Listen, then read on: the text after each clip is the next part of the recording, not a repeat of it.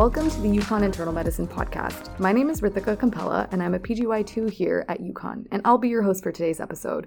Before we begin, a quick disclaimer. All opinions and views expressed in our podcast are entirely the responsible of the authors and do not represent the opinions of anyone else in the UConn Department of Medicine. The content presented is for educational purposes only and should not be taken as medical advice. That said, I'm thrilled to introduce our cardiology mini-series where we dive into some of the most clinically relevant conundrums you'll face and how to navigate them. Today I'm joined by Dr. Erica Faircloth, a former chief of the program and a current second-year cardiology fellow at Hartford Hospital. While cross-covering as an intern or running rapids as a senior, a common call you'll get is to assess and manage tachycardia. Knowing how to identify certain rhythms, their etiologies, and most importantly, their treatments will leave you better prepared to tackle these clinical scenarios when you inevitably have to face them. That said, we'll be discussing the general approach to tachyarrhythmias. Hi, Rithika. Thank you so much for having me. This is a great topic and one that causes a lot of anxiety when covering overnight. It's a pretty large and hefty topic, so I'll try to cover some of the basics and at least a couple things that you should know on the fly. Thanks, Erica. With that said, I guess a good place to start would be to just discuss the general thought schema of tachycardia. So, we typically know them as supraventricular or ventricular, but it's nice to know the breakdown of those in differentials. I think the first thing that you have to do in a situation is just take a second, take a nice deep breath. You can't treat the patient when your own heart rate is rivaling theirs, so just take a break. Next, look at the patient. A quick look at the patient can give you so much information about their stability. How are you going to manage the patient? Are they agonally breathing? Are they awake? Are they diaphoretic? What are the vital signs? These are all really important things to focus on. Next, you should probably look at the telemetry strip and get a formal EKG if you can. Is the QRS narrow or less than 120 milliseconds? If it's wide, at that point you really need to decide if you're dealing with VT, SVT with aberrancy, or SVT with pre-excitation. And there's a lot of tools that you can use to help distinguish this, including the Brugada criteria, but a lot of it can be only discovered in the EP lab, and it's pretty complicated. We'll just stick with the narrow complexes for today. In a broad sense, supraventricular tachycardia refers to a fast dysrhythmia that uses the cardiac tissue that's above the ventricle, which includes the atrium, the AV node, or the His bundle. And by this definition, it includes sinus tachycardia, AFib, flutter, but when you use the word SVT, it kind of implies that you're referring to the other paroxysmal SVTs. The most common are atrioventricular nodal reentrant tachycardias, or AVNRTs, which make up about 60 or so percent. AVRTs, which are atrioventricular reentrant tachycardias, and they make about 30%, and then atrial tachycardias, or AT, which is the other 10%. And these dysrhythmias can be caused by reentry, by triggered activity, or by increased automaticity. Definitely a lot of very important differentials you just walked us through, and that's a pretty good way to set up how to approach this in your mind. I guess the next big question would be how to effectively work these up, specific things to look for, and honestly, whether or not the vagal maneuvers work for some of these arrhythmias. So looking at the tele trend can be helpful. AVNRT and AVRT usually have a sudden increase in heart rate, whereas things like AT tend to have a more gradual ramping up of the heart rate. You can look for delta waves on the EKG, which can indicate pre-excitation, and this is important for treatment. This is not always present though, so you have to look at different EKGs because it may be concealed. Then you should look at the P waves. Make sure you look at their axis, what they look like, and sometimes this can be tough, but if you look at a prior EKG, it can be helpful to look at what the morphology looked like before. If the P waves are negative in the inferior leads, this means that the atrial activation is coming retrograde or going up backwards, basically. This suggests AVNRT, whereas the normal conduction pathway is more suggestive of AT. You can always look on telemetry, but you'll be a star if you print out the onset of the arrhythmia, if anything changes during the arrhythmia, and the termination of the arrhythmia, because it gives a lot of insight to what the underlying cause is. And you might see, let's say, like a PAC that leads into it, and that can give us a clue to what we're dealing with. So if you print that out, that's great. Next, looking at the relationship between the R wave and the P wave of the next complex. Quick and dirty, if the RP interval is greater than half of the RR interval, it's called a long RP tachycardia. And if it's less, it's a short RP tachycardia. There's a few more detailed nuances to this, but in general, you can go by this. A typical AVNRT is a regular short RP tachycardia, and heart rates usually range between 150 to 200 beats per minute. There is a slow and fast pathway involved, but the name, as the name suggests, it goes through the AV node or uses the AV node, and therefore AV nodal blocking maneuvers are actually quite effective in terminating the rhythm. Long term, these patients can sometimes get ablations with a success rate around 95%. So just keep that in mind when you're dealing with a patient with that. A referral might be indicated.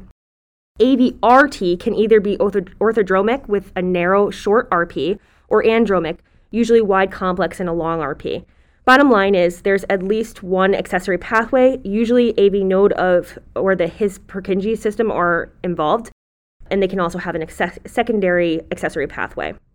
The other oddball short RP tachycardia is non-paroxysmal junctional tachycardia, which we won't get into. Long RP tachycardias include sinus tach, atypical AVNRT, atrial tachycardia, and permanent junctional reciprocating tachycardia. All right, brilliant. Now that we have a good sense of how to determine or, distinguish what we're looking at when we open up the telestrip, the next question that we're going to have when alone on nights is, how do we manage this? I know that for certain antiarrhythmics or rate controlling agents, there are definitely important contraindications for all of us to know. So if we could just run through that very quickly, and then the big question, to shock or not to shock, plus the duration of anticoagulation, but we'll get there. So now really we got to go back to the patient. Are they unstable? Meaning, are they hypotensive, hypoxic, extremely symptomatic? You might need to use electricity to synchronize cardiovert at bedside in this situation. And always have help when you do this. Don't do this by yourself. Make sure you give sedation if you can and run strips as you're doing it. And please don't forget to sync. You can cause worse things to happen if you don't sync. If they're stable, you have a little more time to figure out what you want to do. So just, again, take a deep breath. Everybody, sinus tachycardia is most of the time a physiologic response to something. And because of this, we don't treat it. We need to find out what the underlying cause is and treat that. And when you get a call about sinus tachycardia, you need to know why. Is it infection? Is it fever, blood loss, pain, PE, shock, breathing treatment that they just got? So you have to understand the why and treat that. If it's obviously AFib or flutter, you can use a beta blocker or calcium channel blocker if they don't have heart failure with reduced ejection fraction. And if you use a calcium channel blocker in reduced ejection fraction patients, they can decompensate. So if you don't know the EF, stick with the beta blocker.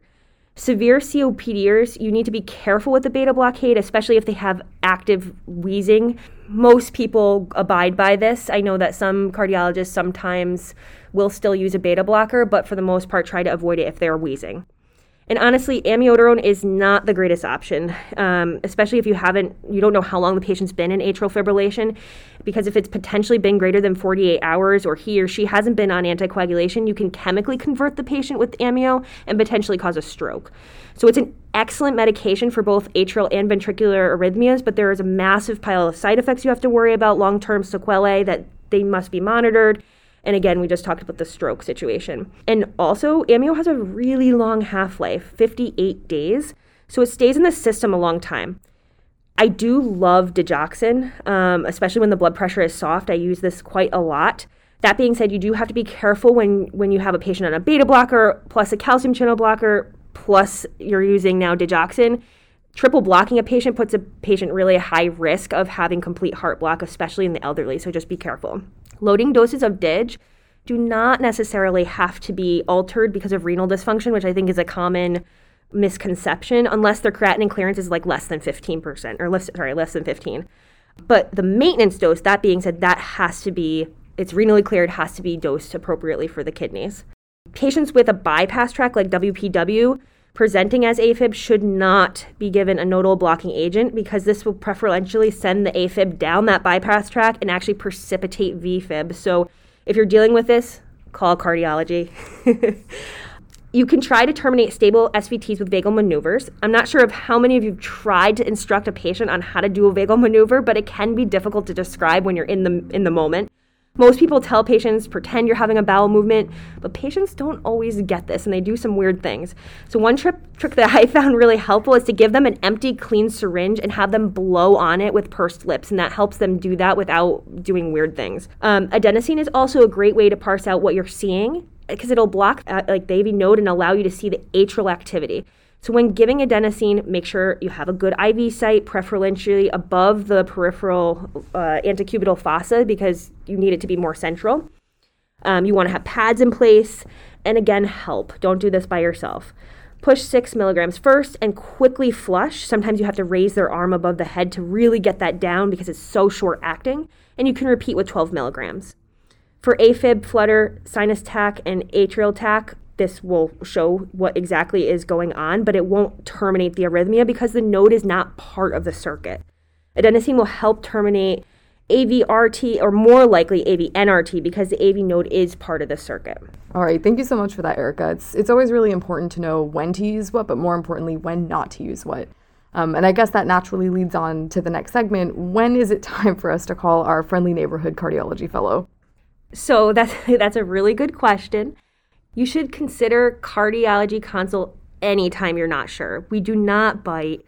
That being said, it's always really nice when you have a good story and a strip to help the consultant. So having that information can give you a gold star. Also, call us if their medications aren't controlling symptoms, you know the patient is a high-risk hobby or occupation, or anytime there is some structural heart disease, syncope, a wide QRS, or pre-excitation. Really, those are the patients that we definitely need to see. Thank you so much for your time, Erica. Tachyarrhythmias are daunting to manage, but with strong understanding of the why and how, we'll be better equipped to assess and stabilize the patient until you get there, if needed. And that's all we have for you guys. Stay curious, and until next time.